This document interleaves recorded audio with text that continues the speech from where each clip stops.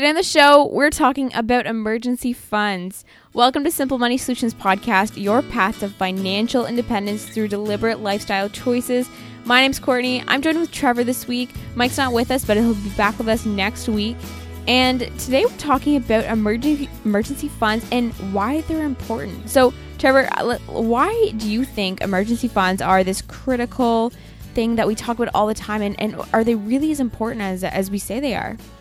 Yeah, you see, not having an emergency fund can derail the best laid financial plans and demotivate you beyond comprehension. So emergency funds are so critical, and the hopes is you'll never need one, but they could be your demise financially if you don't have one. So this week we're covering an article from everydollar.com called The Emergency Fund, Why You Need One and How to Get One. And it's a really great article. There's a lot of great points within it. So we are going to go through it and just really talk about the nuances of an emergency fund. So, the article leads off by talking about kind of the emergencies we encounter. So, Trevor, just to lead off that conversation, what are some emergencies that you've encountered that you consider an actual emergency? Because I think there can kind of be a little bit of confusion maybe around what actually constitutes an emergency. Well, one good way to identify what qualifies as an emergency is if you have a documented budget and you've separated your expenses from, mandatory expenses like utilities and mortgage payments and discretionary expenses like dining out and entertainment. So if you have that distinction in your spending, then the discretionary income, nothing in those categories qualifies as an emergency ever. So that's number one. So it's keeping the lights on and food on the table. Those are your emergencies.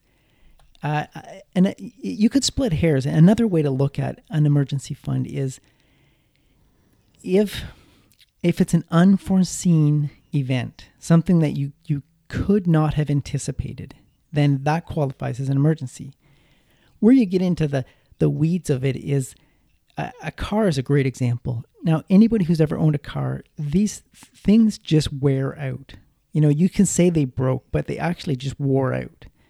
And when things wear out, there's some predictability to things wearing out in a car, like tires. When a car needs tires, that is not an emergency. Tires are a predictable expense to owning a car, and you should be saving for that, and that should be separate from your emergency fund that you've saved.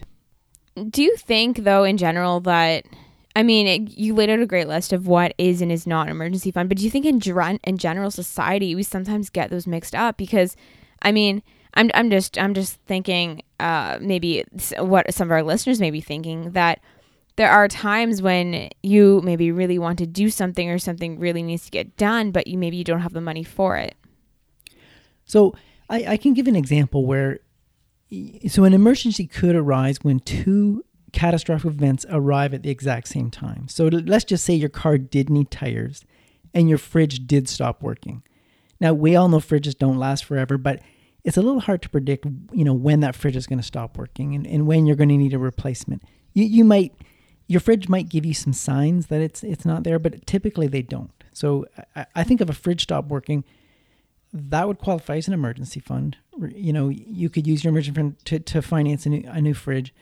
And if you happen to need tires that exact same week or month, then obviously I'm going to say then you could make a case for those tires being an emergency. So the circumstances will dictate, but you could make a case for it. But I tend to look at, even like say a house needs a roof. That should never be an emergency. You can see your roof. You can see when the shingles are starting to curl, and you can start working towards saving for a roof. If something hit your roof and knocked off a bunch of shingles, then that qualifies as an emergency. So that you kind of touched on my next question in that, should you not be setting money aside into we'll go on to talk about where you should put your emergency fund, but should you not have money set aside for specific repairs? Should that not be a category within your budget? A fridge, roof, like things. Maybe I am talking to an emergency fund. Maybe that is the same thing, but should you not kind of have that emergency fund for when really unforeseen events occur versus eventually your fridge will stop working. Yeah, that's exactly what I'm describing. So with budgeting, if the first step with budgeting is just tracking your income and expenses. But when you get really dialed in, if you think of a budget, and I'm going to use car maintenance as an example, if you're budgeting $100 a month for car maintenance, and just say January, there's no car maintenance, nothing goes wrong with your car, then you carry that $100 over to February. Now you have $200 of money budgeted for repairs. January's that you didn't use plus February's. Let's just say nothing goes wrong with your car in February. Then you take that $200, $100 from January, $100 from February, and you move it into March. Now you have $300. And then say finally you have a $100 repair. You keep moving that unspent budgeted amount forward in your budget. You keep it allocated to car maintenance. It's just a timing problem. The maintenance is going to happen. Like the breakdown, you're going to need that money at some point. You just don't know when. So you got to keep moving that money forward in your budget. So that's how you sort of accumulate a reserve, I'll call it, for the maintenance of your car. The same thing with your house. I have a washer and a dryer. They're not going to last forever. So I budget, I don't know, I think it's $100 a month for home maintenance. Actually, I think it's $50 a month for home maintenance. And I just keep carrying that amount forward and forward. And eventually I'll need it. Those things are not, that's separate from my emergency fund. My emergency fund is a money that's set aside for unforeseen, unanticipated, and it tends to happen. It's not something that starts to deteriorate slowly, like I don't know, your carpet. It starts to wear and wear and wear, and you kind of don't notice it, and all of a sudden there's a hole in your carpet. And that hole didn't just magically appear one day. It evolved slowly and slowly, and then you're going to need new carpet. So these things that wear out slowly, but you see them every day. They don't you can't see the wear happening day by day until it reaches a breaking point, and then that appears as an emergency, but it's really not. I really, really like the distinction you made between all of those things, because I think sometimes, again, things can happen. Our fridge can stop working. Our washer and dryer can stop working. And we maybe blame it on being an emergency, whereas it was just us being unobservant or not planning properly or not budgeting properly. And I think maybe we have to kind of put more responsibility on ourselves to really create, like you said, that budget amount that carries forward. I mean, Trevor, do you think it's easy for people maybe to, if we go back to the $100 a month for car repairs that we're kind of putting aside? I mean, if there's something else we want to do or something else we want to buy, and we look into our budget and see that we have accumulated maybe $1,000 for car repairs that we're not using right now. I mean, it's kind of easy to want to dip into that pool of money when maybe you shouldn't. Yeah, that's the trap. I mean, when you need extra money and you just see it sitting there, you think, well, I'll just use that. And it's really, I like to call that a reserve for future expenses. But, the example of a car expense, here's where you could use an emergency fund. Just to say you've done what I've described. You've built up that reserve in car repairs over the course of 6 months, and now you have $600. And it turns out your car needs a brake job, and it costs $589, and you pay that. And the very next month, you have an alternator or a starter motor go in your car, and it costs another $400. Well, you obviously don't have a reserve built up for that $400. That is a case where I would say, yeah, use your emergency fund. When these repairs started stacking up, unanticipated repairs start stacking up, that would be a case where you would use your emergency fund for your car repair.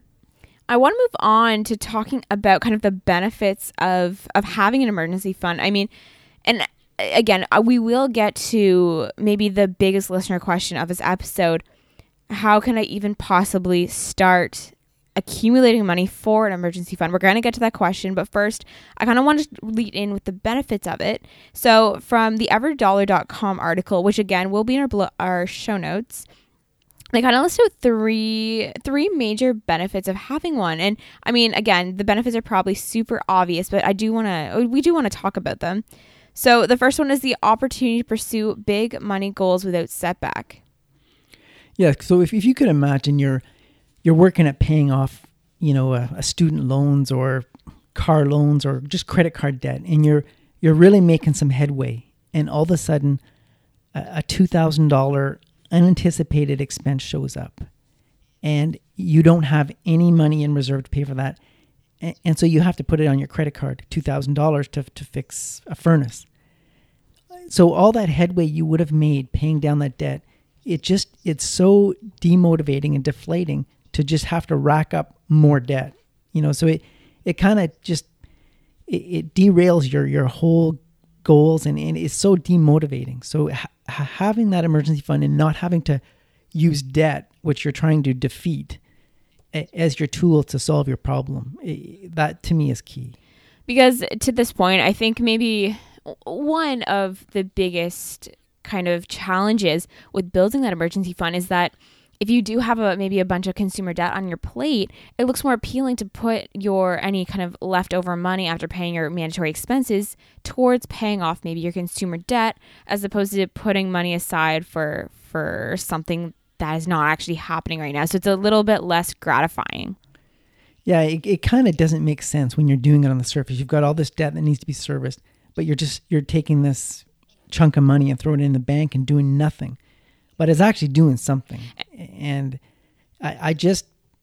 it sounds counterintuitive, but it is the chances of you getting through paying down all your debt or striving for some sort of financial goal and life not getting in the way is highly unlikely. The second point is peace of mind no matter what comes your way. And this is what, if you want to know what that money's doing, in my mind, when I have an emergency fund, I've bought peace of mind. So I've actually spent that money on something, and that's how I treat it. I've actually taken, $1,000 or $3,000, and I bought peace of mind. I bought a good night's sleep. That's what an emergency fund will do for you. It'll just give you this feeling of calm, knowing that not everything, but most things would be covered by this emergency fund. Do you think it causes you to live more maybe recklessly or carelessly because you know you have this backup money that you can use? Well, if you have a whole bunch of debt and you're able to service it, you kind of go on without missing a beat. It's when you can't. So I'm going to say you have all this debt and you're able to service it with your income and you're just going along fine. And another expense shows up. Well, we'll just use debt to cover that. So a little bit more debt. You can always play with debt. You can stretch the amortization period. You can roll it into your mortgage. There's all sorts of tools. But if the income goes away, you lose your job, then all of that whole plan falls apart. So the emergency fund, in my mind, it's more protecting you from a loss of income than an additional expense. No, that makes sense. The way you, if you're looking at it like that. So to your question about do you live more carelessly, I think I may work a little more. I may work my job not in such a degree of fear of losing it. That could be a benefit of an emergency fund, is if you have a decent amount of money saved up for an emergency such as a job loss, you might work your job less from a fears perspective and more from a growing your career perspective. Because you do know that if something were to happen to that job, you'd be okay. Yeah. The third point, and I really like this point, and it is the freedom to focus on what really matters when tragedy strikes. An example that comes to mind with this point is if something were to happen if you were to injure your leg or something but your job involved you to be walking all day at work, you, instead of focusing on your physical and mental and emotional health from this accident and worrying about yourself, you might be turned outward and focused on how are you going to possibly make it through if maybe the unemployment insurance that you receive from that or the short-term disability insurance is not enough to cover your everyday expenses. Yeah, that's a really good example. So you could focus on recuperating, getting your health back in order, rather than trying to muscle through at work because you can't survive on the unemployment benefit that you're gonna receive, which is, could be around 50% of what you get paid normally. So an emergency fund could make up that difference. That's a great example. Another good example would be, and this is something I went through recently, is when you have a pet, and this, anyone who's had a pet, they could relate. You have a pet that is ill, and in Canada we have public health care. So if you get sick, it's pretty much covered. But if you have a pet and it gets ill, it's very expensive. And rather than having to debate, can I afford to take care of this pet and make it comfortable? Rather than worrying about the money side, you can just focus on the comfort of your pet. And I went through that recently, and it was very comforting to know that I had whatever it took to take care of this, and I could just focus on the pet itself. So that's a phenomenal example, in a time where you may have to make tough decisions, but and it could wear on you. Yes, yeah. And you don't want money to be part of that, right? 'Cause that added layer of what about the financial aspect of it? That just is one more thing you don't need at that traumatic time. Because when we did an episode on the can you put a cost in having kids? And a pet is, anyone who has had a pet knows how near and dear a pet is to your heart. So trying to you may have to deal with the emotional side, but money's on the table too. So when you kind of mix the two, can become very conflicting. Here in Canada, when you go to the doctor's office or the hospital, and they suggest some tests, that they want to do to see what's wrong with you, you just do it, right? There's nothing. But when you're in a vet, it's kind of an awkward thing, because they will say, these are the tests we want to run, and here's how much they cost. Is this something you want to do? And they always throw the dollars out there, and it's a very awkward feeling. And so I imagine if you're from the United States and there's a cost associated with healthcare, that feels normal. But here in Canada, it feels very awkward. Now you can buy health insurance for your pets, so that's an option. It's kind of a you have insurance for a lot of things, so it's not crazy. But I didn't have that. My emergency fund was adequate. So I do want to move on and kind of get into kind of the more nuanced based questions around an emergency fund.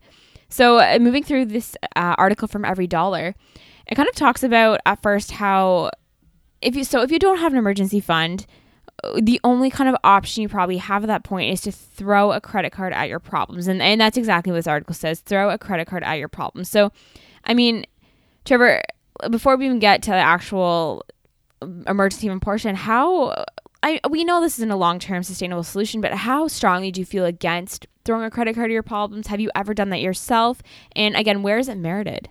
So I've never done it, but here's an evolution that would unfold. Let's just say your washing machine breaks down and you don't have an emergency fund, so you put that on your credit card.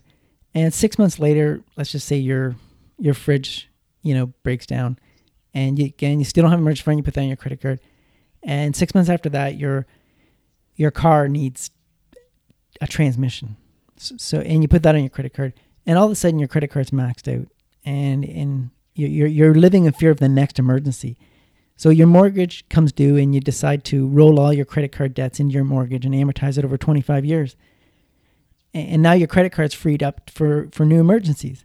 Well, now you're paying for a washing machine over 25 years, your fridge for 25 years, and your transmission for 25 years.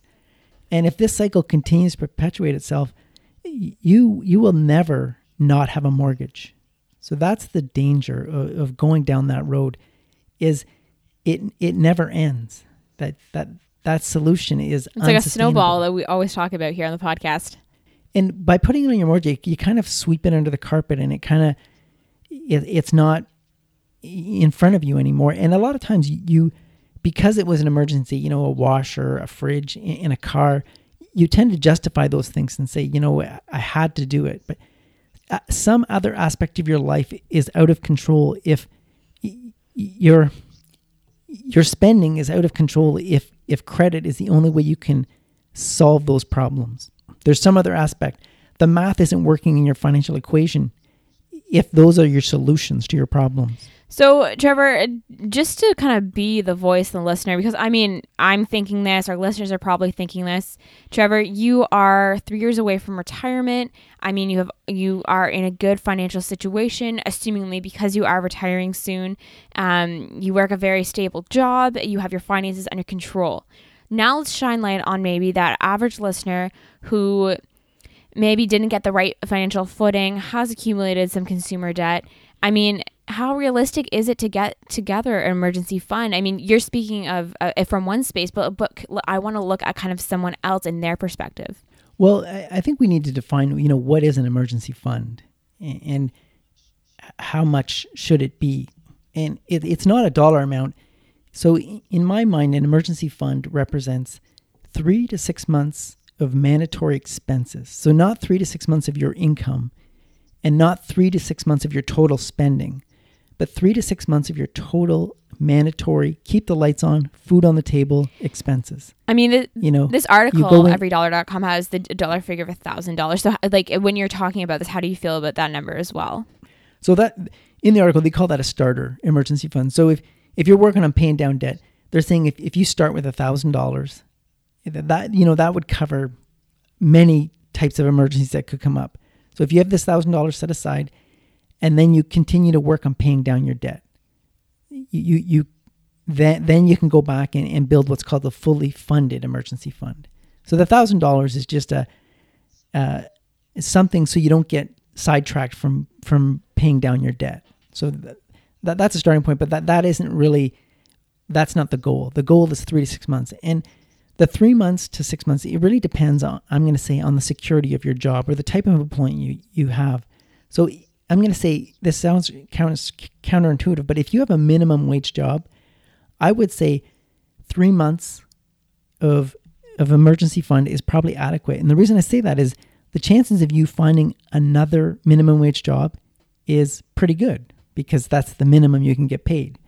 Now, if you have a very high paying job and a lifestyle that requires it, then I'm going to suggest you need closer to 6 months of expenses. And if you live, like say I live in this really small town, if you're in a isolated area and you have a high income, you might need a year's worth of emergency fund to cover off if you were to lose your job. What would you do? So it really depends on your employment circumstances as to how much of an emergency fund you need. How much runway do you need that money to last you? The other thing is, just say you're a husband and wife and you have 2 incomes. Could you survive on 1 income? The chances of both of you losing your jobs is probably highly unlikely unless you work for the same company and that company goes out of business. So if there's 2 incomes and you could survive, meaning your off the street expenses, lights on, food on the table, could be covered by one of those incomes, then maybe you shrink it back down to 3 months. So it really... And one of the things that drives this is what I call financial flexibility. And I love to practice financial flexibility. So having a life structured in such a way that you can pull these levers to ramp down your expenses at I'll say a moment's notice, but that's an exaggeration. So, you could discontinue your cable. So you're not tied into a contract. You could discontinue your cell phone service. You're not tied into a contract. You could, you don't have car payments, so you could sell a car and actually, get some cash for that. So it actually, puts money into your budget instead of just taking money out. So there's things you can do, or if you have a mortgage, if ideally if it's coming from renewal, you could stretch your amortization to shrink your payments. There's things you can do to structure your life in such a way that you have more financial flexibility. I really like that. So anytime that, again, you need to a little bit of wiggle room, because at the end of the day, all those kind of smaller amounts kind of do add up to make a dramatic difference and does scale you back down to your mandatory expenses. I want to say, if you can't afford or if you don't feel compelled to have an emergency fund, then you should have a lot of financial flexibility in your financial life, meaning you have multiple levers to pull to ramp down your expenses. So if you can do that and do that, quickly, then maybe you don't need the fully funded emergency fund. No, that's a really good point. So, Trevor, to get back to kind of the actual act of being able to build an emergency fund, I mean, what advice do you give to that person who is kind of really skeptical right now, saying, I don't know if building an emergency fund is even possible for me right now? What are the baby steps? How do they get started? And is it even possible for everyone? So we talk about all the time about living below your means. It's a requirement. Spending less than you earn. If you can't get past that threshold, then personal finance is going to be your Achilles heel for the rest of your life. So once you get to the point where you're spending less than you earn, that's the only time you can begin to build an emergency fund. And the only time you can be certain you're spending less than you earn is if you have a documented budget, which we've talked about before. So having a documented budget, and if you're currently not spending less than you earn, then the documented budget is going to show you where you need to make the adjustments so you can. So as soon as you get to a position where you're spending less than you earn through the tool of documenting your budget, then you begin to save an emergency fund. I mean, that's the foundation of it. That's where it starts. And once you've done that and you've built up this savings, this emergency fund, you've probably made the necessary adjustments in your life to continue on that path of spending less than you earn. So it's kind of a launching pad to move you in the right direction from a personal finance standpoint. So you're saying kind of before we can even build an emergency fund, you have to really look deep within to see what kind of underlying maybe issues or problems or challenges you're facing in your life pertaining to money. Yeah, if you haven't got if you don't have any money at the end of the month to put toward an emergency fund, you have an underlying problem that needs to be solved. I really like that, because I think it's really easy to make excuses for kind of circumstances in your life and maybe in financial decisions you made in the past that are not kind of accurate to the life you're living right now, and we can kind of make excuses for why we're still living that way. So I really like that you're kind of empowering yourself to make that change, to be able to have that emergency fund. Now, to that point, if you're paying down debt from previous bad decisions, and that's what's dragging you down and inhibiting your ability to save an emergency fund, if that's the cause, then you need to maybe push pause on aggressive debt repayment until you build that emergency fund, and then go back to the debt repayment. So that actually leads me to my very next question is priorities, because I think it can, I mean, if you're surrounded by maybe a lot of consumer debt, if you don't have a savings account, if you haven't built an emergency fund, if you kind of are just maybe starting off, so you're saying your priorities should lie in having an emergency fund versus paying off consumer debt or credit or debt. Yes, because if you don't have an emergency fund and life happens, Murphy's Law happens, then your best laid plans to eliminate debt from your life gets completely derailed, and the opposite happens. You actually end up adding to your debt. So the emergency fund is the key. It's actually, in some respects, is more important than aggressive debt repayment, because without it, you'll actually end up just adding to your debt and feel like you're spinning your wheels. You're on a treadmill, not moving anywhere. So not having an emergency fund, it causes you to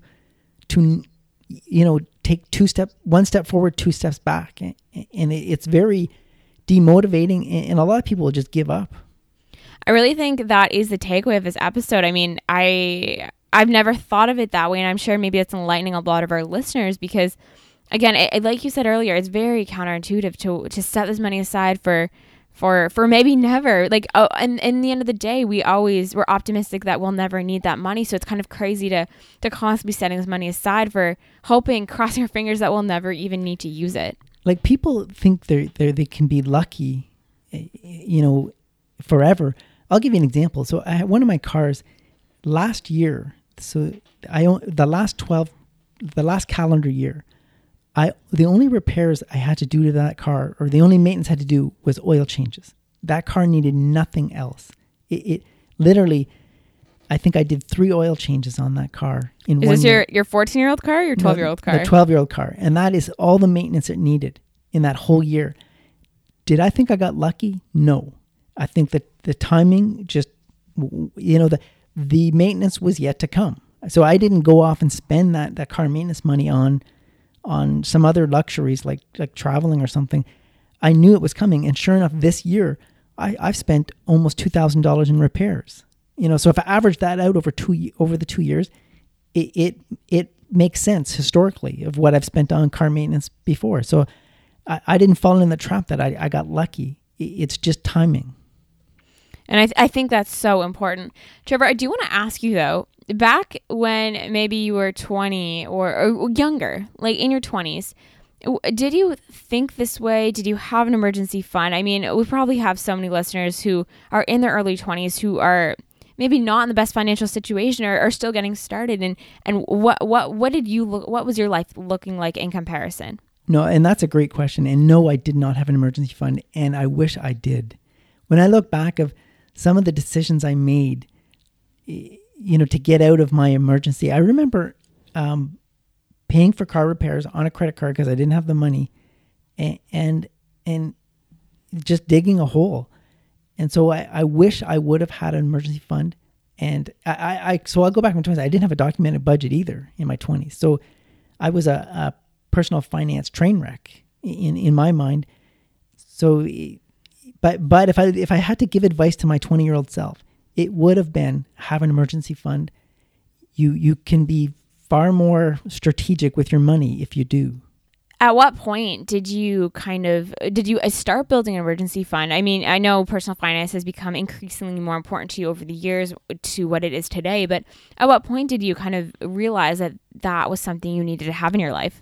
So when I bought my first house, and things started to break, I kind of realized that this pattern was going to continue, and I needed some sort of money to deal with this because it was an emergency every time something did. And my first house was a bit of a fixer-upper, so I tended to have a lot of repairs. But it really hit home when I had a family, when I had kids, and I realized my income was, and I was the sole breadwinner at that point. And so it was when I stopped focusing on unknown expenses, but when I felt vulnerable from an income standpoint, that's when it really set in, and I needed an emergency fund. When you work somewhere and you see people walked out the door for, I'll say no particular reason, just, a downturn in the economy, that could be you. You need some protection against that. And so it really set in when I felt my income was mission critical, and it was more than just me relying on it. I had a family depending on me bringing home a paycheck. That's when an emergency fund was paramount.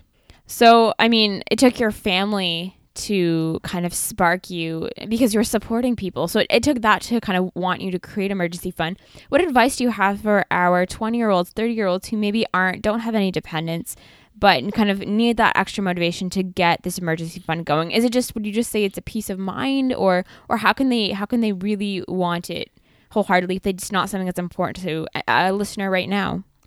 I would say it's generally going to take a scare for somebody to get motivated if they're not naturally motivated to have an emergency fund. And it could be a personality thing. Some people tend to live life more cautiously than others. So if you're sort of a risk taker, it's probably going to take a traumatic life event to make you build an emergency fund. And it could be the loss of a job, and maybe, you don't have a job and your car gets repossessed. It's those traumatic events that are going to really set the wheels in motion and maybe make you rethink how you approach life. So, but I think for most people, it's generally going to be that, losing your job or almost losing your job, or finding out you were the next in line to be laid off, those kind of things, those that really kind of scare you into thinking, I'm not invincible. So I think if you're not inclined to do it by nature, it's going to take a life event that's going to make you, it's unfortunate that we have to be scared into doing something good for ourselves, but for a lot of us, that's the case. So for me, that was the case. I've seen people being laid off from their jobs, knowing they were the sole breadwinners for their family, And again, I live in this small town, so opportunities are not exactly plentiful. And these people would have to relocate, uproot their families because they couldn't, they didn't have a runway of emergency fund to wait for maybe another job opportunity to come along. So they had to make rash decisions in the heat of the moment, like sell their house and move their family. That's tough, and I don't envy that. And so when I seen things like that unfolding, it kind of scared me into taking action. And I think personal finance is definitely one of those things that you kind of have to live yourself. And I mean, you can listen to your parents go on and on about create a budget, start saving, but until you're actually in that moment and actually experience those things firsthand, that's sometimes the only time it will truly resonate with you and drive you to take action and make decisions. Yeah. So your question to me was, did I do it in my 20s? No, I had to be scared into it. So why would I think another 20-year-old would just listen to me say, hey, save an emergency fund? It's a good idea. It probably will take a life event for most people to cross that threshold and have an emergency fund. And don't feel bad about yourself if that's the case, because when you're young and in your 20s, you kind of feel invincible. And I think everybody goes through that. So I wouldn't be hard on yourself. I mean, I survived without one, and I'm here today. So it's not the end, but it is a really, really good idea. I do have a question. I mean, I'm someone who definitely leans on the side of being an extreme saver. And is it possible to have too big of an emergency fund? I mean, and I do have another question along with that. I mean, is there a difference between an emergency fund and a savings account? So those are kind of my two questions at the moment. Yeah, there's definitely a distinction between the two of those. A savings account it's sort of, in my mind, a savings account is earmarked for a purchase. Maybe you're saving to buy a car, or you're saving to buy a house, or you're saving to buy some sort of, toy that you really enjoy, a motorcycle, I don't know, something like that. So that's a savings account. An emergency fund is something that is, it looks like idle money. It has no definitive purpose. It's not earmarked for anything specific. So that, to me, there's a distinction between a savings account and an emergency fund. Also, an emergency fund, and we haven't talked about this yet, it has to be extremely inaccessible. And the reason I say that is you don't want it to be attached to your debit card, for instance. I don't want to be able to just go in the store and realize my checking account is almost empty. I'll just use my emergency account, to buy this. That's disaster. So an emergency fund should not be attached to a debit card in any way. You would have to go into the bank and get it. And people will say, well, what if I have an emergency? I need that money. If you need to access your emergency fund and hours matter, the measure of time, if you need to access that money within so many hours because of an emergency, there's something else wrong in your life. You should be able to foresee an emergency, at least a month into the future. If you have any handle on your expenses at all, an emergency is something that the math isn't going to work this month. That's the emergency. And it's an unforeseen event. So the math isn't working. I can't cash flow this unanticipated expense. I need money. And you shouldn't need it. If you're working with a 24-hour window, something else is wrong in your financial life. So it needs to be really inaccessible. You have to go into the bank to get it. That's the key. So I'm going to kind of argue a few of your points there because, I mean, we were talking earlier, emergency. I mean, if you're get into a car crash, if something that emergency happens, I mean, this article, everydollar.com, says that your emergency fund should be easy to access, but not too easy. They do say that you should have a separate checking account, or that comes with a debit card, or even maybe a separate account altogether with its own debit card that you can use. So are you saying that this just looks like a matter of kind of self-control and self-restraint at this point, and kind of realizing that you need to maybe have that self-control not to use that. I mean, because I think to your point though, Trevor, like being able to kind of transfer it maybe from an inaccessible account with your debit card to one that is accessible with your debit card, I have accounts like that, is maybe the next best option. See, I would disagree. I don't want, the only way I can get that money is to physically go in the bank and get it. That to me is the ultimate emergency fund. Now that may not work for everybody, but to me, if you struggle with, defining an emergency, then that's where your money should be. You have to physically go in the bank to get it. Because if you can transfer it to an account that you can access from a debit card, you can solve that while you're standing in line at a store. Do you know what I mean? Like, you don't have to, you could still succumb to the convincing yourself that Christmas is an emergency and your checking account's empty. I'll just use my emergency funds to buy this PlayStation 4. That's not an emergency, but you could convince yourself in the heat of the moment that it is. It's Black Friday. These things are 50% off. My kid really wants one. It's Christmas. It's an emergency. I have to get it. You in the frenzy of a Black Friday sale, you could convince yourself of anything. So if you can transfer the money to an account that you can access with a debit card, that is a recipe for disaster for some people. For other people who have a lot of control and a lot of self-restraint, they probably don't struggle with the definition of an emergency. No, I do agree with that. I mean, a lot of things in them, and that's again why we're doing this episode, because it's important. And a lot of times we do kind of misconstrue things as emergencies when they're really not. So from that perspective, I do agree with you. I mean, I think this everydollar.com article has a good perspective in that they're looking at it in a sense of an kind of an immediate emergency out of nowhere. But generally, I guess, to your point, we never really need to pay for anything immediately. It's usually kind of, you get a bill in the mail or you kind of get an invoice and then you have to pay it, and you do have time to pay it off. And again, when you need that money right away, it's usually when you're in store or at a retail location. Yeah. If you need the money right away and it's an emergency, you probably should have insurance for that. If you're in a car accident and you need to get your car fixed or towed somewhere, you should probably have CAA or something. Like, if that's your concern and you're working with minutes and hours of needing money, then that's probably a good thing that you should be insured for. So CAA is kind of like, in my mind, roadside insurance. You need to get towed, you got a flat tire. Those things cost money. And if you need to pay the person for that and you consider that an emergency, then get that insurance. That's a kind of an emergency fund prepaid.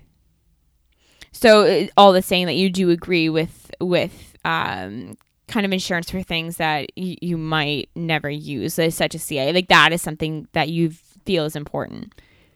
Yeah. For instance, so I make a lot of trips out of town to visit my kids, and I have a 12-year-old car. It's my newest car. And I've been toying with the idea of getting CAA, and just for the peace of mind, chances are I have it, I'll never need it.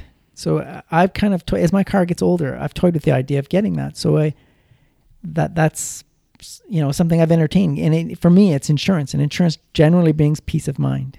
So moving just through this article, the next point is kind of talking about ways we can kind of get our emergency fund going, how we can start building it. So we've kind of touched on a little bit of this. I mean, there's 5 points here.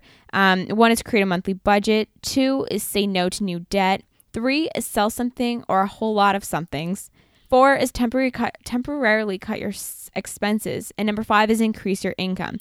So I just want to run through these really quickly, kind of to get your thoughts on these points, Trevor. So, I mean, create a monthly budget. We kind of talked about this one already, that how important it is just to get a kind of an understanding of your discretionary versus mandatory expenses. Yeah, that's the only way you're going to know how much of an emergency fund you need is to isolate your mandatory expenses. And if you're struggling to come up with an emergency fund, the extra money at the end of the month, this is going to identify where the problems are. Because I think most importantly, in that moment, when you do need if you wish you had emergency funds and they're not there, it's not because it's too big of an emergency or the amount is too much. It's really an underlying problem to do with your kind of day-to-day budgeting. Yeah, there's another problem that needs to be solved. Number 2 is say no to new debt. I think this one is really obvious and so important because, again, like we said, the only way you can kind of build that emergency fund is to say no to other things that are going to consume that income that would have been allotted towards your emergency fund. Yeah, and not having an emergency fund is almost a guarantee you're going to add new debt. So it's kind of, you're kind of putting money aside into an account and to kind of trading that for debt. So it's a zero sum game. Yeah, and the chances of an emergency not coming up are zero. So if you don't have one, you're almost signing up for new debt.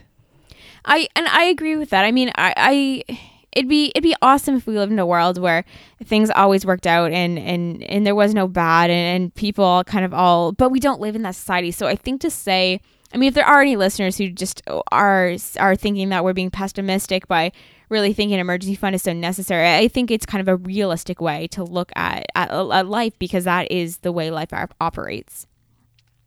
Number 3 is sell something or a whole lot of something. So this is just an awesome point, I think, just to kind of maybe jumpstart your emergency fund building by getting rid of things you don't need.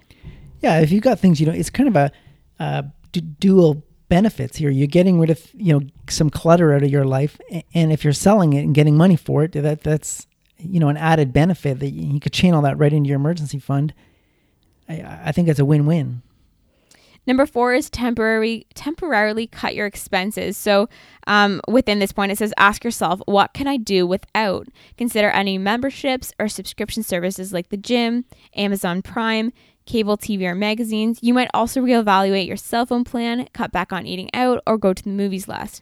Add all this newfound money to the emergency fund line in your budget. I love this because in doing those things, just say it takes 6 months or 9 months to say you cut a bunch of I'll call it discretionary expenses to save up for an emergency fund, and say it takes 6 or 9 months, maybe say it takes 12 months, and you go through a whole year without these things going on in your life, like Amazon Prime. Is that really going to alter your life a whole lot? Or magazines that maybe you didn't read, and you get to the end of that year and you get your emergency fund funded, then you might look back and say, I didn't really need all those things anyway. So there could be a lot of gains here outside of just building an emergency fund. So this point actually really made me look inward at things in my life. So I have Microsoft Office. It's like a monthly subscription. So instead of just buying, you kind of just subscribe to it, which is really awesome because you can kind of reevaluate how if you need it. But it's something that's set on automatic renewal. I just kind of set it up really quickly because I needed Microsoft Word one day. And it's actually something I'm just getting rid of today because it's a subscription service. You can get it back when and if you need it in the future, which is great.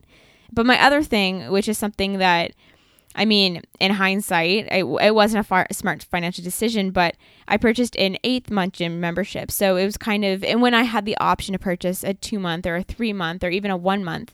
So, and again, I haven't been going to the gym and utilizing it like I should be. So I think there is a benefit to kind of subscription month by month because you can, like you say, Trevor, you can evaluate how much you need it. And I think for me, you end up with financial flexibility. Yes. And for me, I mean, luckily I did have the money to spend on that 8-month gym membership. I mean, if I were to utilize it for all the 8 months, it would be, it is more economical. But I mean, that was a big learning moment for me to realize how beneficial it is to kind of go by month and have that flexibility. Yeah. And when you're incurring expenses on a month-to-month basis, meaning you're not tied into a contract, which is, I can't stand contracts. And all these companies try to tie you in with really low prices, but they tie you to a term. And I've been caught up in this before, cable, internet, phone. And those things are, if your income changes and those expenses don't fit, you're stuck with them. I mean, they're yours. In fact, if you buy a car and you get a 5-year car loan, that's like a contract. You're tied to that. You at best you could try to sell that car and pay the loan off, but other than that, you don't have a lever to pull. The last point is increase your income. Now, Trevor, when I was reading this point, preparing for the show, I thought of our podcast and how this is something I don't think we really are proponents of. But I was wondering, is there any validity to this point in pertinence to emergency funds? So the only way I could be a proponent of increasing your income is if you just say you have a soul-crushing job and you do that for 8 hours a day, 5 days a week. And then you go out and you deliver pizzas. And I'm not knocking pizza delivery people, but it's probably not the most gratifying work. Just a guess. So you're going to spend, 3 or 4 hours a night doing that. I mean, what life have you got left to live? Now, the only time I would agree with this is if you had a side hustle and it was your passion, something it didn't feel like work at all, but you happened to get paid for it, and you could do that on the side and earn some extra money. Only then would I condone that, because life is way too short to just spend it making money. One thing that drives me crazy is when I see young people, high school students, working. Okay, I'm not against a high school student working a part-time job. Maybe, a couple of nights a week at best, maybe 16 hours a week, just pocket money. But to spend your youth, grinding out long hours in soul-crushing, mindless jobs just seems like such a waste, And I get that some kids have got to save money to go to school, and I do support that. But there's a happy medium. There's a trade-off that you're giving up your youth to make money. So particularly with young people, I don't support this. I think you need to live and enjoy life, and only if you're making money at something that you truly enjoy life as a side hustle, because you can always adjust your lifestyle to meet your income. And a lot of people never entertain that. Like, I know some people, some kids in high school that own cars, and they work jobs to pay for these cars. And I'm thinking, and the car is just, it's a wreck, right? They're barely able to keep it on the road. It's so old and worn out. And they're spending their youth working just to pay for this car. And they're missing out on sports and time with friends just to have a set of wheels. It doesn't reason check with me. I'm a proponent of adjusting your lifestyle to fit your income rather than adjusting your income to fit your lifestyle.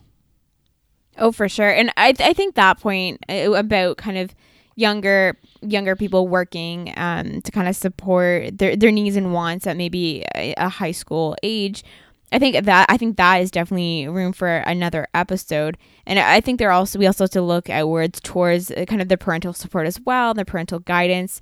I think that is a whole episode in itself, which would be really interesting to touch on. Like, I guess I want to backtrack a bit on that. I mean, if you're somebody who has to put yourself through, you want to go to university or college, and you have the burden of putting yourself through that and funding it yourself completely, and you need to work, a whole bunch of hours, it's probably a good idea rather than racking up student debt. So, giving that alternative, I will pick working more hours and earning more income over taking on debt every single time.